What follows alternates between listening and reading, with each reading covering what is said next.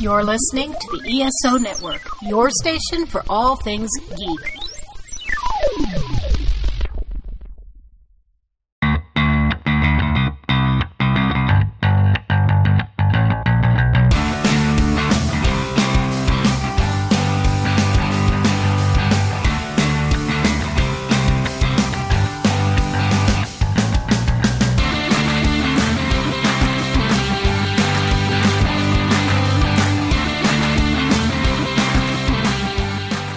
Hey, welcome to Modern Musicology. My name is Alan, and I've got my two co-hosts with me. Anthony, how you doing? I am well, thank you, Alan. How are you? Fantastic. Rob, what's going on? Hey, Andy, how are you? Oh, I'm just dandy. All right, so it is May. We are coming heavy into festival season. So we're going to talk about some of the recent and a lot of the upcoming festivals and tours and the good and bad, everything. Before that, though, let's find out what we've been listening to and or reading this week. Rob, what have you been consuming lately? So still some of the stuff I talked about last time, but also Sharon Van Etten has a new record called We've Been Going About This All Wrong, and she's touring a couple different tours, but she's kind of upped her game as a songwriter and a performer lately, so excited about that. And I'm excited by a band from Greece called, they're a shoegaze band called Sugar for the Pill, and they have an album called Wanderlust. It's pretty great. Believe it or not, there's a huge shoegaze scene in Athens right now. And there's them and another band called Royal Arch are just like amazing. Who would have thought? So, yeah. And then there's a new album from Warpaint called Radiate Like This. So those are the big three that I'm kind of toying with, and yeah. So there you go. All right, Anthony, what's been on your turntable? So 3 bands I really like dropped new singles this week. So I'm going to actually start with the heaviest and go in decreasing order. But the first is Arch Enemy with a track called Sunset Over the Empire. And if you don't know Arch Enemy, they're a melodic death metal band, female fronted. Their lead singer, Alyssa, is absurdly talented. She's actually started doing a little bit of clean vocals as well as the growls. And man, she is versatile. She can sing, she can growl, she's got it all. And then the band that backs her up, they're absurdly talented. I mean, musically, they're not too far from Iron Maiden if you added, death growls onto that kind of thing. Right. Give you an idea sonically. But their new track, Sunset Over the Empire, a little bit more brutal than what their usual output is, but I'm really, really digging it. Next up there's a project that's been going on and off for several years called Avantasia. They started out with an album called The Metal Opera around 20 years ago. And the guy behind it, Tobias Samner, basically just brings together all of these different power metal artists from European power metal. So he gets the guys from Helloween involved. I think Rob Halford has laid a few tracks down. But they've just released a new track called The Wicked Rule the Night with Ralph Scheepers from Primal Fear. And it's everything you would expect in European power metal. It's melodic, it's got operatic vocals, and it's just a lot of fun in exactly the same way that you would expect power metal to always be. Awesome. And then the last of the trifecta, my boys in Porcupine Tree have dropped a new single. It's an edit of a longer track that's going to be on their new album, but the track is called Herd Culling. Mm-hmm. And what's really interesting, and this kind of ties into what I've also been reading, is historically Porcupine Tree were very much Steven Wilson's thing creatively, right? He was always the driving force before they went on hiatus. He went off and had a solo career and is continuing the solo career on the side, and he's doing his thing there. So what they're putting out now is a lot more of a collaborative effort, and you can really hear the influence that Gavin Harrison is bringing in with his drums and what Richard Barbieri is doing on the keys. It doesn't feel like it's just Wilson's vehicle anymore. And it's really cool to hear. And you really hear all three of them shining through on this new track. So really, really digging that. And then one final mention, what I've been reading, I'm about halfway through. We talked about it before we hit the record button, and that is Stephen Wilson's autobiography, limited edition of One. And it's interesting. It is co-written with Mick Wall, who, you know, is a master at these things.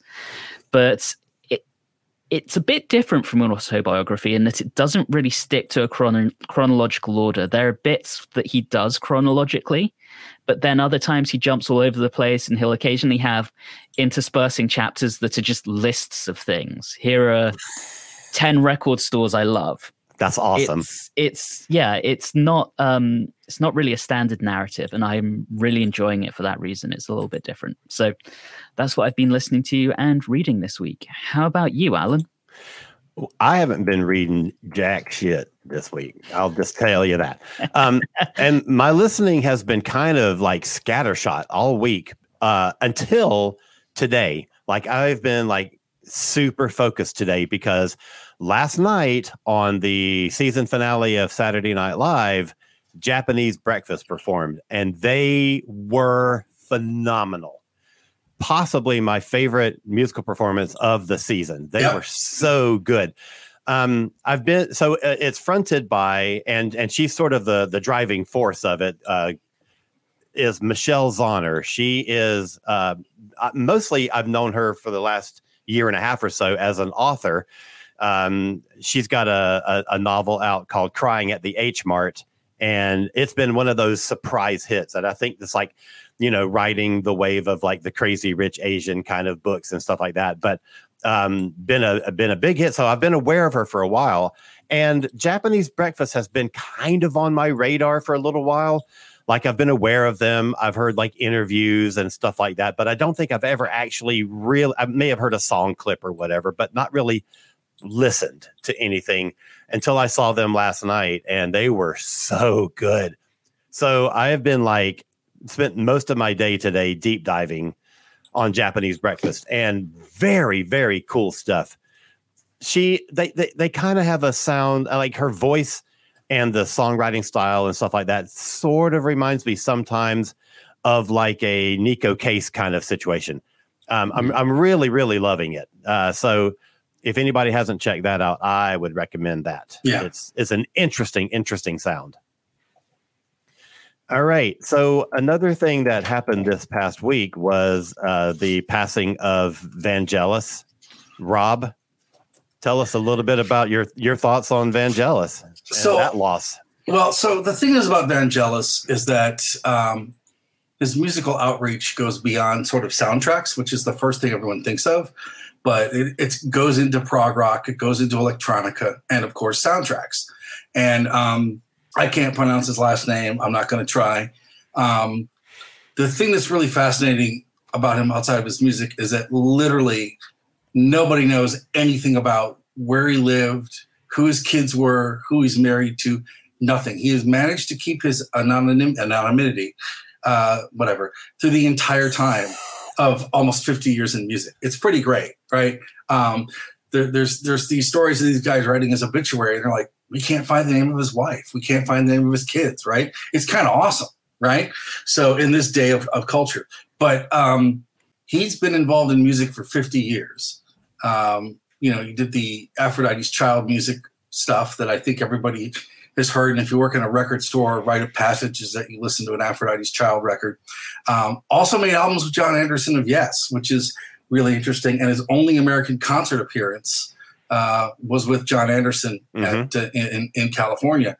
And those records are astoundingly, really, really surprisingly better than you might expect. Where if I were to say to you, Vangelis made a record with John Anderson, the average person's mind is just going to kind of go back to the soundtrack stuff, but it's really interesting. Mm-hmm. And then his music as an electronic music artist, the profound effect upon like ambient sort of electronica stuff, though everything now from like from 808 State to the Orb probably has their roots in Vangelis. Mm-hmm. Also, if you listen to even like things like Daft Punk, right?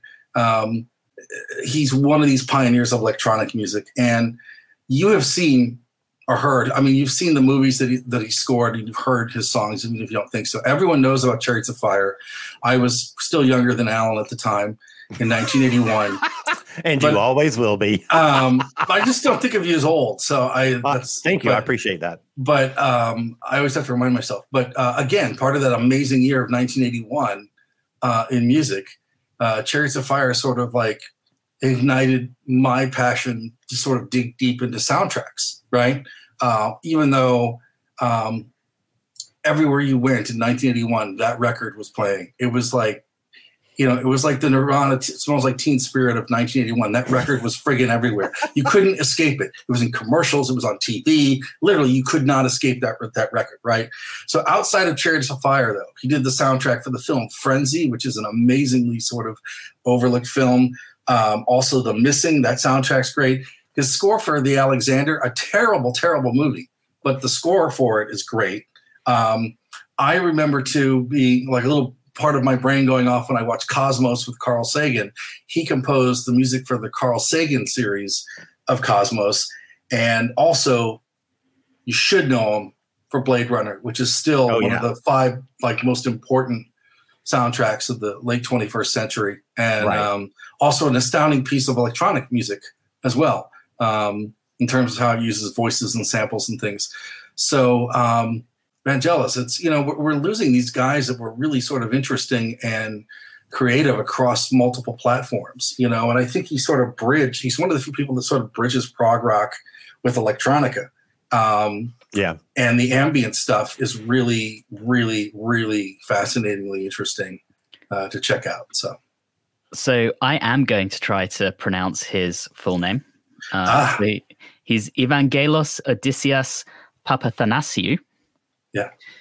And interestingly, tying everything together, Stephen Wilson talks about him a lot in limited edition of One, because Wilson, as in his early teens, was pretty obsessive about collecting records whenever he could afford them, but B, was really interested more in soundscapes and electronic music than he was in band-based music. Mm-hmm.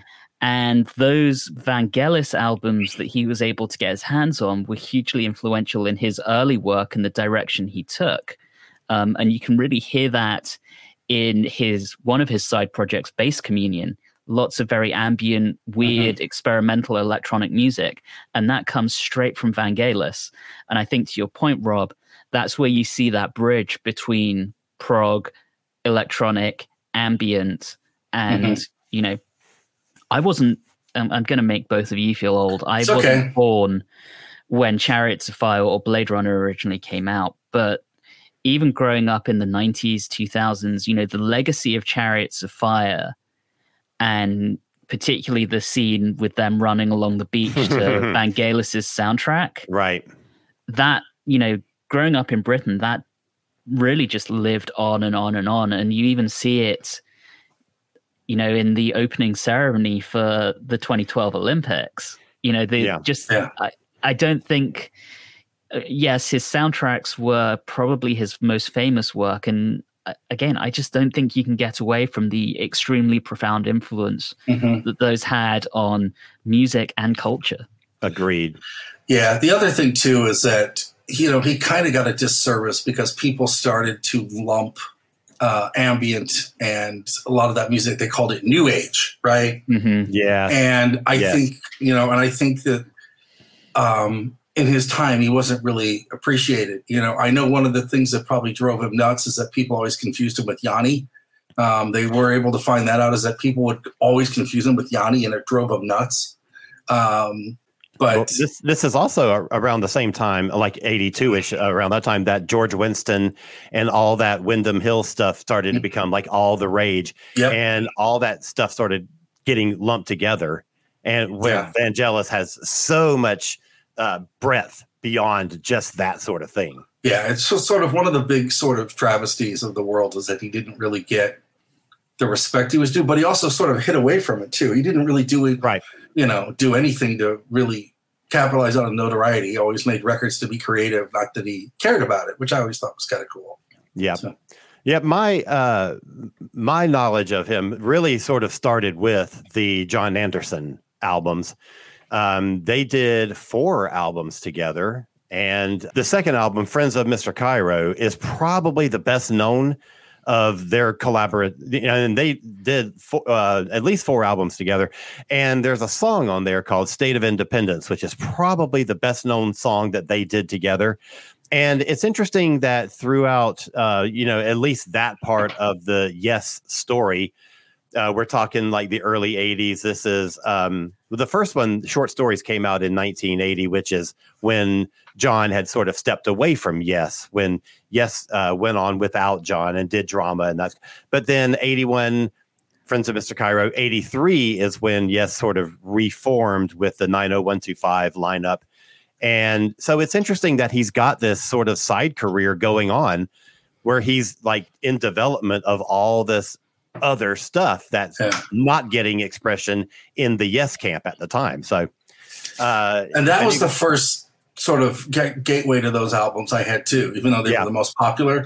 And it sort of opened the floodgates for everything else. It's like, I'm going to keep track of both of these people, right? And it's really interesting. That album, you're going to laugh at me, Alan, but that was my gateway to Yes. Sure.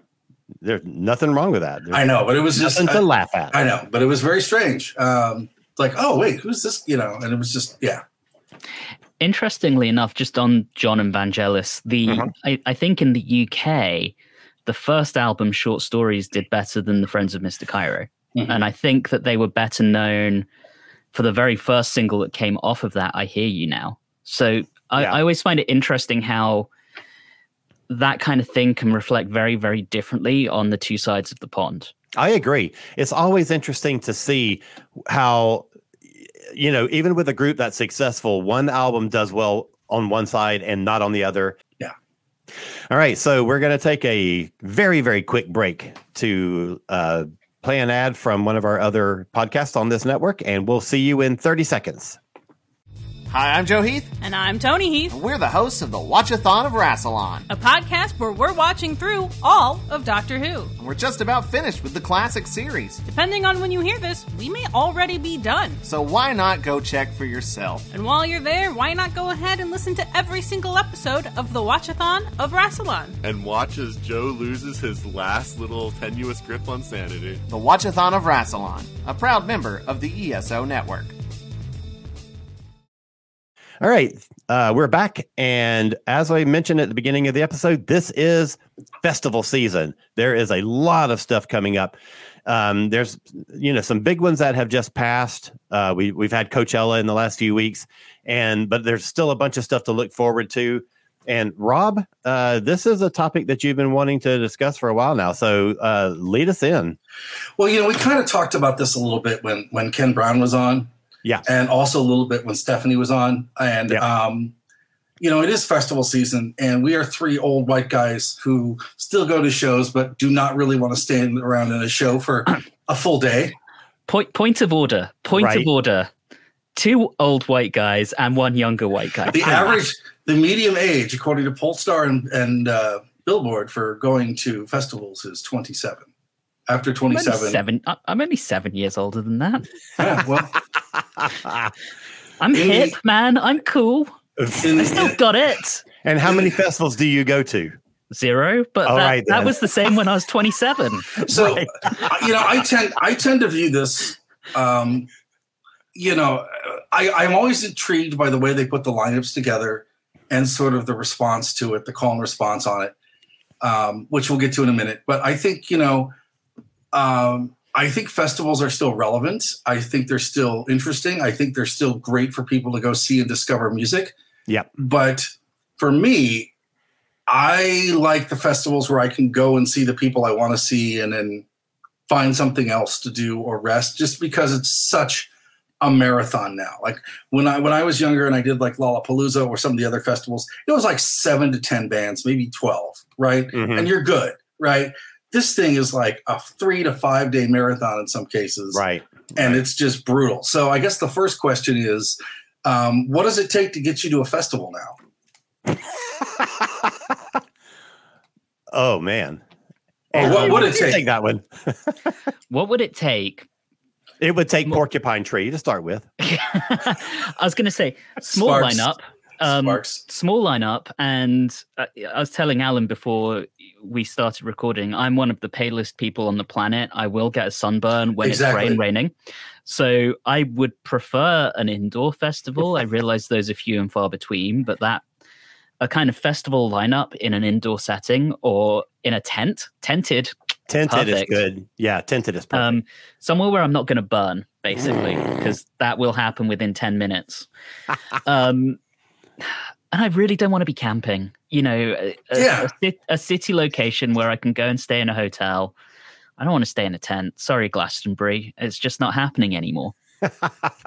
You hit 30 and this is why the average age is 27. You hit 30 and your back goes out and you can't camp anymore. Right. But I do think having a small, accessible lineup is probably the biggest factor for me. Yeah. How focused does the lineup need to be? So I once played this game of trying to put together my own dream festival lineup. And I looked at the lineup I'd come up with, and this was years ago. I don't even have it written down anymore, but it was so eclectic. I was like, that I would be the only person on the planet who would go to this and enjoy every single band. It was the most, there would be people there with those bands that would be hardcore enough to go for, 2 or 3 of the 20 band lineup I'd put together. But, yeah, I coming up with a lineup that is focused enough for me to go, yes, this is a festival I'm going to, is nigh on impossible. And I'm sure that's the case for you guys as well. But does it have to be like all metal bands? Does it have to be absolutely all? Not. Does that increase the enjoyment? Does that put you in a particular mindset? I think, and bearing in mind, I've only been to about 2 or 3 festivals in my life. I think going to an all metal festival, and the very first festival I went to was Download Festival in Donington in the UK. Right. That was all metal, and you definitely get an atmosphere being around a huge group of metalheads. Mm-hmm. In a way that if you're looking at Lollapalooza, that has Metallica as one of the headliners this year, but also it has Lil Baby on the same day, right? And other headliners include Dua Lipa and Machine Gun Kelly and Kygo, right? So that's clearly not a metal festival, and you're going to get a much more eclectic audience. You're not necessarily going to be around, your people if you consider a certain group of fans of a certain subgenre to be your people. If you go to something like Lollapalooza versus a Download or a Bloodstock or a Warped tour, right? Yep.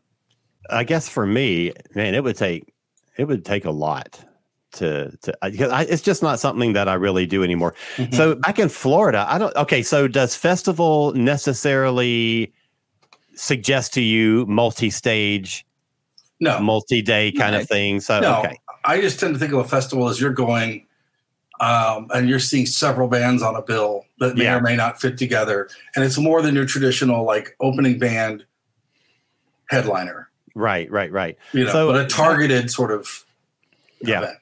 Back in Florida, we used to have these, like in each summer, we would have at least one, sometimes 2 or 3 of these big all-day music shows in a stadium. And it was usually in, I can't remember the name of the stadium, the Orange Bowl. That's where the Super Bowl would happen. And this was called the Super Bowl of Rock. Oh my God, that was great. I saw so many good bands. They still have that festival. That was the only time I have ever seen UFO. And I wish I could remember anything at all about it. But man, I saw some great, great shows in those things. Mm-hmm.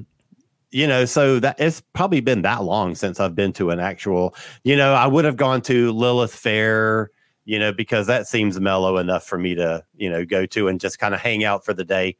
But, I don't know. It's just like, it's kind of arduous. I'm showing my age now. I don't mind saying that I'm old when it comes to like, I don't know if I want to put in the effort to, go, blah, blah, Well, also too, the nature of a festival, I think, has changed. It's a lot. It is. It's a lot. About 15 years ago, I went to, and I'm not sure if you would count this as a festival, but I went to the Marillion convention that was a 3-day affair, and they headlined every night, but they had probably 3 or 4 different support acts on each day. And so it was like 15 bands in total over the course of 3 days.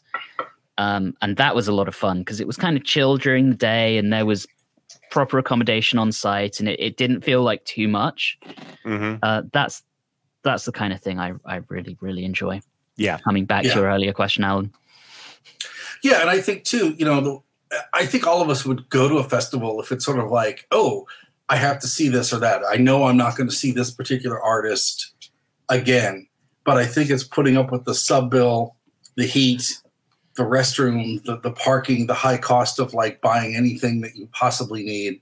And just sort of the culture of going to concerts is so different now that I'm not sure I would be super excited to go to one anymore. Right. But having said that, this past weekend, I know we talked about festivals being targeted. This past weekend was Cruel World in LA that everyone keeps talking about. And this sort of like rolled out all the greatest hits for our generation. Devo, Blondie, Bauhaus, Violent Femmes, Morrissey, The Damned, The Psychedelic Furs, all played. Mm-hmm. Echo and the Bunnymen canceled. Then there were a couple other that were supposed to be on there. And it was very much a focused festival on a particular genre of music. Missing Persons also played. It was focused on a particular time of music, a particular group of artists, and it did really, really well. And I think that's more of an example of a successful festival, or something like Courtney Barnett's doing with the Here and There festival that she's doing, where she's taking a bunch of really interesting female-based indie artists out on different small little tours. Mm-hmm. I think that's way more interesting than something like Lollapalooza or Coachella, where it's just sensory overkill. Right. You have to be very selective when you're talking about those kind of shows. But you also have to like plan really well. Mm-hmm. You have to know how to get from one stage to another stage in order to get to a band that you really want to see. Yeah. It's interesting that you mentioned Cruel World, Rob, because I think that kind of generational targeted festival is something relatively new. That nostalgia based thing that seems to be popping up a lot coming out the other side of COVID. I mean, I think I've mentioned before When We Were Young, which seems hugely targeted at my own generation who were more inclined to rock. That not really bands I like, but because I was never into what was cool. But you look at the lineup on that, and it's AFI and Dashboard Confessional and all of those kind of punk rock and indie bands that are not punk rock, punk and emo bands that were big in the mid 2000s. And then a couple of weekends ago, you also had Lovers and Friends happening in Vegas, which was all the kind of early 2000s hip hop and R&B acts like T-Pain, Lauryn Hill, TLC, Usher, etc. And so these nostalgia-based ones are an interesting phenomenon and not one that I'm really, used to seeing. I think it's a cool idea.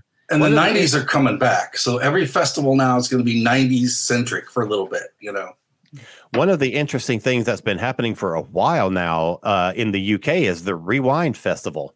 Oh, yeah. And so I had just looked that up to see who was going to be there this year. And it is like some notable folks like Billy Ocean, Jimmy Somerville. That's kind of cool. The Queen Symphonic. I don't know how they're going to work that out. The Trevor Horn Band, which I don't know what the Trevor Horn Band would be doing unless he's playing like his Yes and his Buggle songs. And it's him and the session musicians from all the ZTT stuff pretty much. Yeah. Bananarama, Wet, Wet, Wet, Tom Bailey, so it's all like 80s stuff. And that's been, I don't know how long Rewind has been going on, but it's been a while. I've seen coverage of it on some of the channels here in the US that shows concert stuff all the time. I've seen past ones and I've always enjoyed them, but that one is I don't know. It doesn't have the strongest lineup this year. And since you mentioned the Download Festival, I looked up who's going to be there this year, and the two biggies, Kiss and Iron Maiden. Yeah, I didn't see that. And I think that's got Smashing Pumpkins and Jane's Addiction on it too. I think that's. I mean, yes for Jane's Addiction, but Smashing Pumpkins. I know.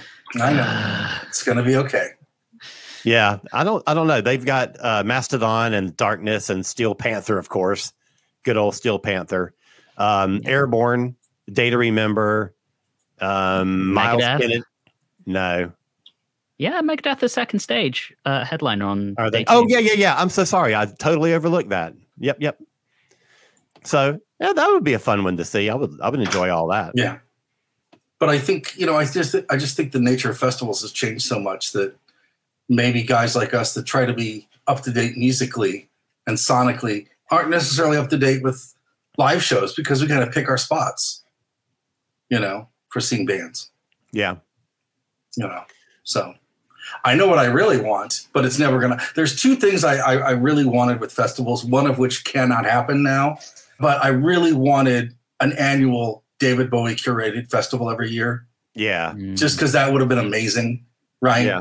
And now more than ever, I want a Sparks curated, like something, even if it's like, they would have trapeze artists and bands and watch people paint. It would just be great. Yes. Yeah. Absolutely. I kind of like this idea of an individual artist, sort of like they do at All Tomorrow's Parties, kind of curating a festival. I like that more than a large scale festival. And I really wish we'd see more of that. Mm-hmm.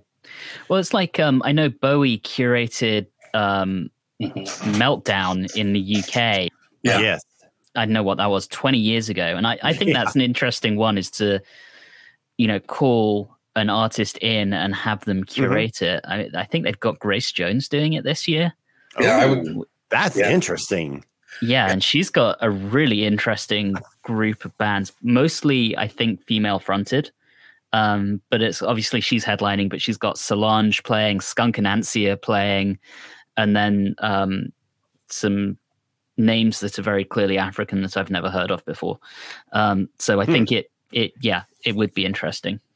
I was going to move into sort of the next realm of this, where what is do you have a particular memory from a festival that you have or would like to share? Gosh, the first thing that kind of comes to mind is the first one of those Super Bowl of Rocks that I ever went to was in 80 or 81? I think it was 81, and Heart was the headliner. So that's, of course, the reason I went. And I remember, God, I wish I could remember who all the lineup was. That was when Blue Oyster Cult was there. UFO, I think. It was a weird lineup, but it was a great show. And I remember that Blue Oyster Cult at the time had the big Godzilla prop, the big animatronic thing, and it malfunctioned. So they were waiting for the thing to work before they played the song, and then they just played the song without the prop, So we missed out on seeing Godzilla. And I don't know exactly what happened. I don't know if it was a medical thing or if it was a chemically induced thing, like somebody overdosed or something. I don't know. But there was a girl who just freaked out and had to be removed, from at least from our area. I don't know if she was taken out, but she was in a bad fix. And that was 10 minutes into the first band playing. So I was like, you went through all this stuff, and whatever it was that you did, you've now missed the entire rest of the day. That is fucked up. Mm-hmm. Damn. I know. Yeah, I had a former coworker who went to a Burning Man. It wasn't the Burning Man. It was a local version in Georgia, and 5 minutes in, took some bad acid and woke up in the hospital the next day. Missed the whole thing. Oh my gosh. Just don't take stuff that you don't know what it is. But anyway. Yeah. I have one kind of festival memory, a bit more of a regret more than anything. So when I was 15, it was Download 2003, which was the first Download festival. And a friend of mine got tickets for the second day, the Sunday, for his birthday. So a group of 3 or 4 of us went, and we drove up there the Sunday morning, having stayed the night at his place on a Saturday night. And we, rather than doing the sensible thing and sleeping, we got hyped up on sugar and played video games all night. So we were exhausted by the time we got there, and we got through a few bands. I really remember seeing The Darkness, who are a great live band, Alan, even if you don't like them.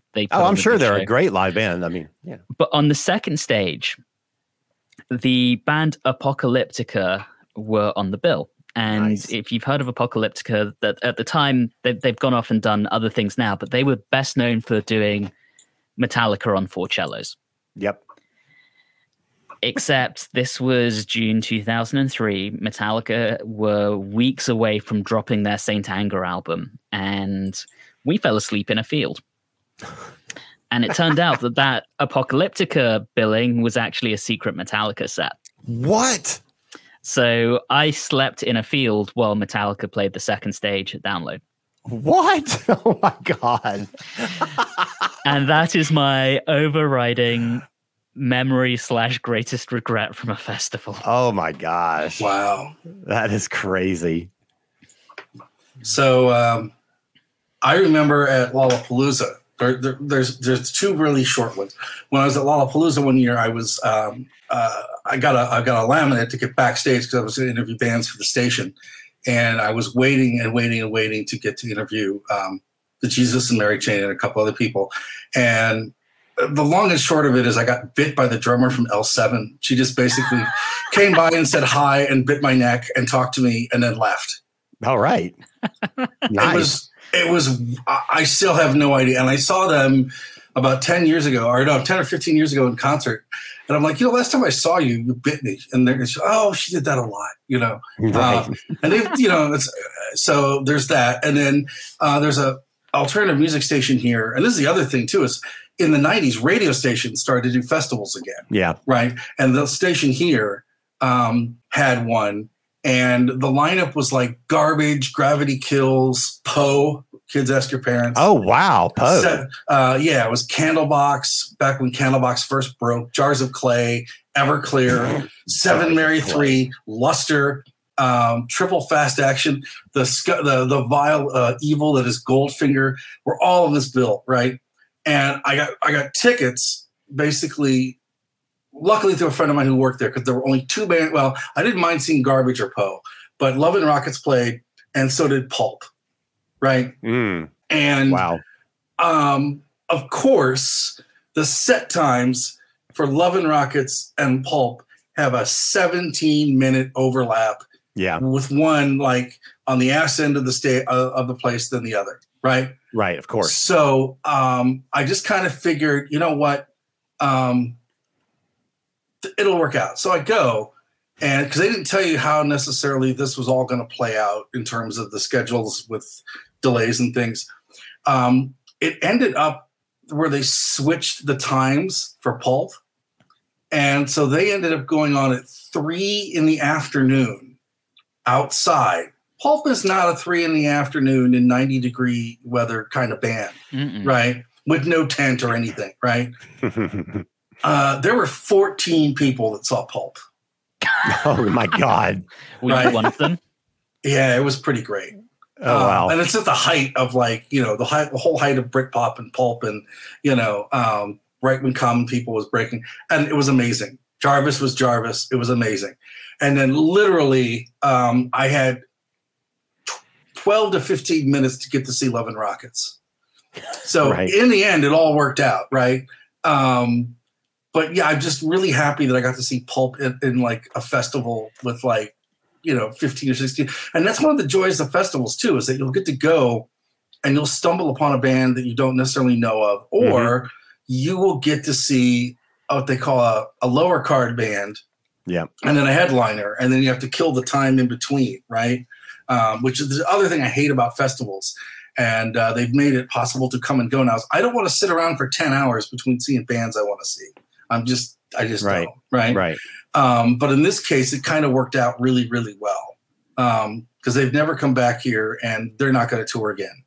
So, but if Jarvis, if you're listening, first of all, please come on our show. And two, we'd love to see you tour again. There you go. Yeah. So 2 simple requests from your friends at Modern Musicology. I think now every podcast, Anthony and I will talk about Sparks, and I will make an impassioned plea to Jarvis Cocker to please come on our podcast. That'll be our new gimmick. I think of your asks, him to either come on the show or tour again. One of those is a lot more likely than the other. I think neither of them is likely. I was going to say neither are terribly likely, but one is more than the other. Although, he's more likely to come on the show. if there's one week when Alan is not here, there's a very strange man in a wig that looks like Alan but talks like Jarvis Cocker. I'm not going to be fooled. So, I'm sure I could not pull off the impersonation, so it will probably be the real dude. So what do you guys think makes festivals interesting? Like even if you don't go, there is sort of this pseudoscience of like looking at the lineups and kind of thinking about them like, okay, if I went to this, how would I navigate it? Or, what would I see or not see? Or what would intrigue me about this? So what to you guys makes a festival interesting? Is it being televised so that I can watch it from the couch? Like, right on, man. And I joke about that, but Glastonbury is televised in Britain, and you can watch it from your couch. So is Reading too, I think, right? Is it Reading? Bits of Reading. I think Glastonbury has better coverage. And I mean, I remember sitting at home watching Oasis play Glastonbury. Nice. And I'm not the biggest Oasis fan because I think of the Britpop movement, they were the lowest common denominator band, but they're good live, and they were good live. And watching them on TV play Glastonbury was great. And there have been other bands I've seen. I mean, FFS, when they were together, to bring it back to Sparks, because we have to do that, did a set at Glastonbury, and for a while that was on YouTube, the BBC coverage of that. And again, great. It was, the best thing, given that they weren't coming down here. So I love it when festivals are televised because I'm more than happy to watch from the comfort of my living room. So how much of Coachella streaming did either of you watch this year?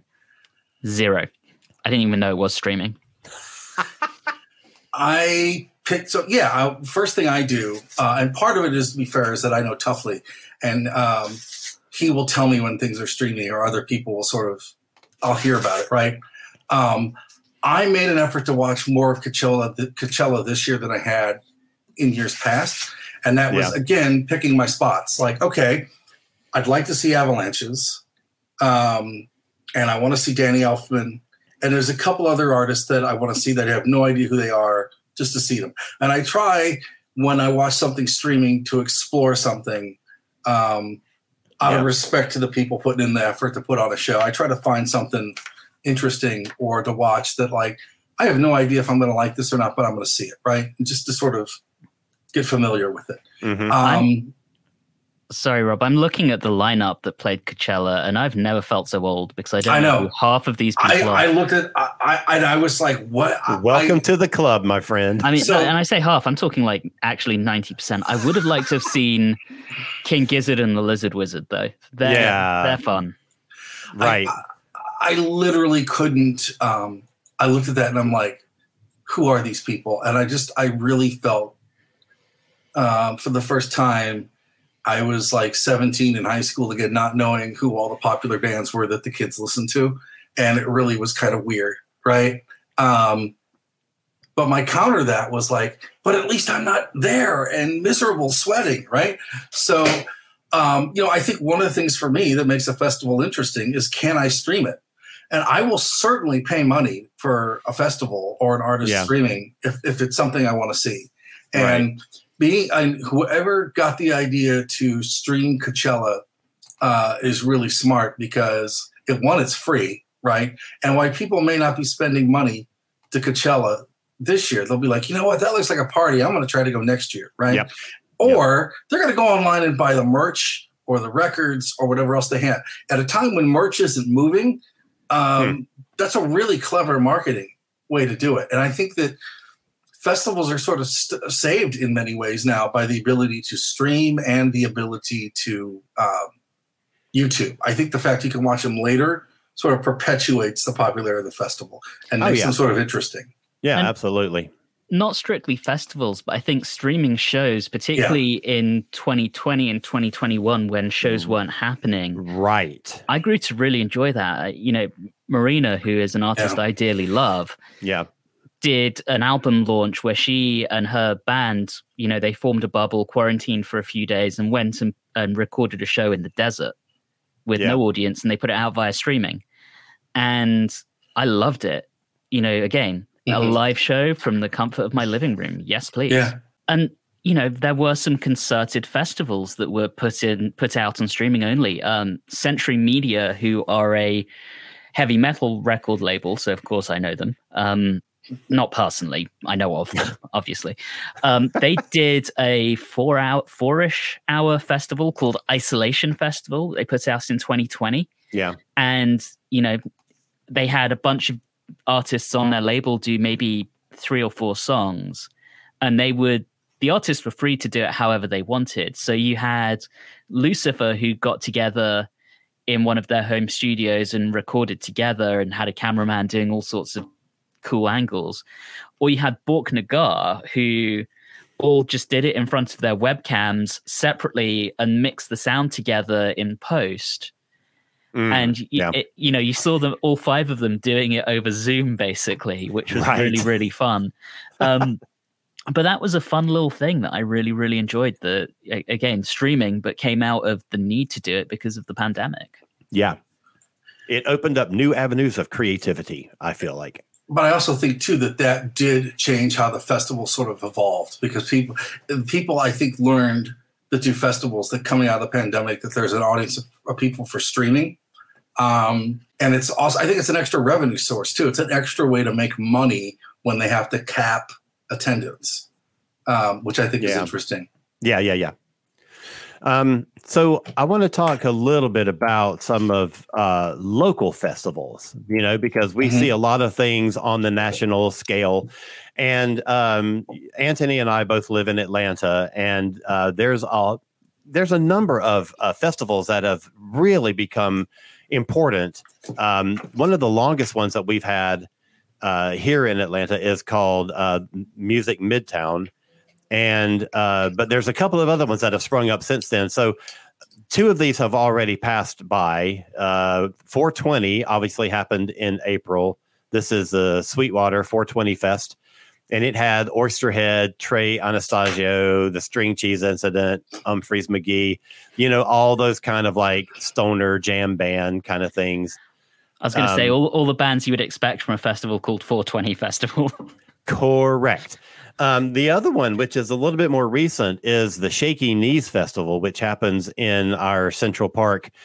And 3-day festival. This one was the end of April, the beginning of May. And the headliners were Green Day, 9 Inch Nails, My Morning Jacket.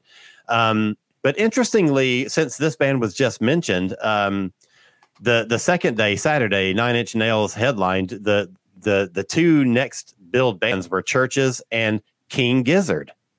So they were just here literally weeks ago. But now that I'm looking at the poster, Japanese Breakfast was on there too. Holy shit. Should have gone, Alan. I know, right? That would have been amazing. And so our next one coming up is Music Midtown, which is in September. And this one has been going on for quite a while now. I've known about it for 20 years at least. And the biggies on this one are My Chemical Romance, Future, Jack White, Fall Out Boy, Phoebe Bridgers. I think it would be a good show. I wouldn't mind going. It's always so difficult. For one thing, it usually happens earlier in the year, and it used to always happen on a weekend that I could not go for whatever reason, work reasons or whatever. So this one in September, I might actually try to make, but it looks like a pretty good selection of bands. So I think it'd be fun. I'm going to put my grumpy old man hat on. The only band I would want to see, or the only artist I would want to see on there, is Jack White. Yeah. Phoebe Bridgers is pretty amazing live. Is she, I don't know who that is. Because I really want to like Phoebe Bridgers, but my God, she's got a lot of mellow stuff. And I just don't know how interesting that would be live. Sometimes it depends on her mood. She will do a rocker set, and sometimes she'll do a mellow set too. Yeah. Yeah. I haven't heard a rocker song from her Japanese yet. breakfast can get pretty mellow with some of those sets too. Yeah, that's true. That's true. But I mean, you don't build a whole set around your mellow unless you're Dido or some shit like that. So, and who wants to see Dido at a festival? Thank you. So, side note, I have friends. This is going back to, years, 20 years maybe, who were really into Dido, and I was they were going to go see her at the Fox Theater or whatever it was, and I was like, "Holy shit! I would never be able to stay awake during that." And they're like, "No, she's great. We love her. It's going to be awesome." Blah, blah, blah. And so Monday came around. I was like, "Hey, how was the concert?" And she was like, "We fell asleep." I was like, "I told you, didn't I?" And what Alan isn't telling you, dear listener, that these friends of his were chronic insomniacs and hadn't slept in 3 years. So I guess thanks, Dido, for that. I don't know. Yeah, we sadly don't have a big festival here. The one here rolled up and kind of went under, but we do have a thing called Music at the Intersection, which is in September. It's kind of a jazz, blues, soul festival. Second year. A lot of local artists or regionally based stuff, although this year they're bringing some people in. But yeah, we need a good, strong, balls to the wall festival that doesn't involve REO Speedwagon or Kansas. Hey, there's nothing wrong with Kansas. We do get with our 4th of July, we have the a fair underneath the arch, and they get a bunch of bands to come in, and that's not the same. It used to be amazing, but yeah, we don't really have a great festival here. A lot of people here will go to Chicago because they have Lollapalooza, they have Pitchfork, and they have Riot Fest, and usually between one of those, there's something you want to go to. We also have the Atlanta Jazz Festival. Yeah. Which I've never been to.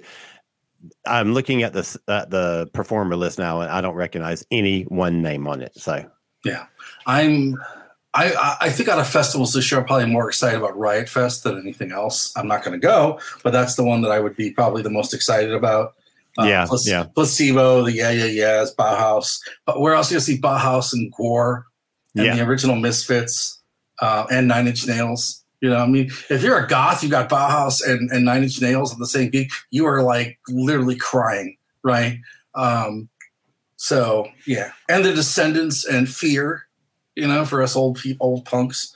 Yeah, so that's the one I would probably go to if I were to. Yeah, that's got a good lineup. I just looked it up, and yeah, that's very solid. Speaking of a good lineup, here's one that I want to give a shout out to. Anthony and I were talking about this before we started recording. This is the Maryland Death Fest. Yes. That is coming up this weekend. So if you're, listening in the Maryland area, you might want to see this. This has got a lineup that includes such bands as Antichrist, Antichrist Siege Machine, Arch Goat, Bird Flesh, Asthma Castle. Who knew you could have a whole castle built around asthma? Cerebral Rot, Cloud Rat. I mean, this is just great. Massacre, Malignant Altar. I mean, there's some great band names on this. But Alan, as I told you, no Pig Destroyer, no Anthony. No, yeah, I know. No, I'm not going unless they get Pig Destroyer. The asthma one is my favorite. Yeah, that's hilarious. General Surgery. Cephalic Carnage. War fuck. I love it. Oh my God. So and, the appealingly named Cancer. Right. Are on the bill. Right. Oh my gosh. So if you're in the Maryland area and you can read the names on the poster, then, go hit it up and let us know how it is. So if you are going to any of these festivals this summer, do us a big favor and drop us a line and give us a little festival review. Tell us what you enjoyed, who you saw, all that kind of stuff. And we are genuinely particularly interested if you do make it to the Maryland Death Festival. Oh my God. I need to hear a report from that. I think we need to go next year, Alan. I think so. I think we need to take this show on the road. I think I would probably even go to that. Oh, all right. Just to see Warfuck. Right. Like, what does What does a roadie look like for Warfuck? Probably exactly what I'm thinking. There is an equivalent in the UK that is Deathfest UK. And Birdflesh are playing that one as well. Hey, look at that. But I think my favorite named band on there is... Sorry, I need to compose myself before I say this. Liquid Shit. You did do a very good job of composing yourself. Liquid Shit. Oh my god. Greatest bad name ever. Also appearing are Gets Worse and Die Choking. Oh my gosh. Yeah. Well, I tell you, we're going to have to wrap the show up because I might have to go make a Liquid Shit in just a few minutes. So. Oh my God, I'm crying.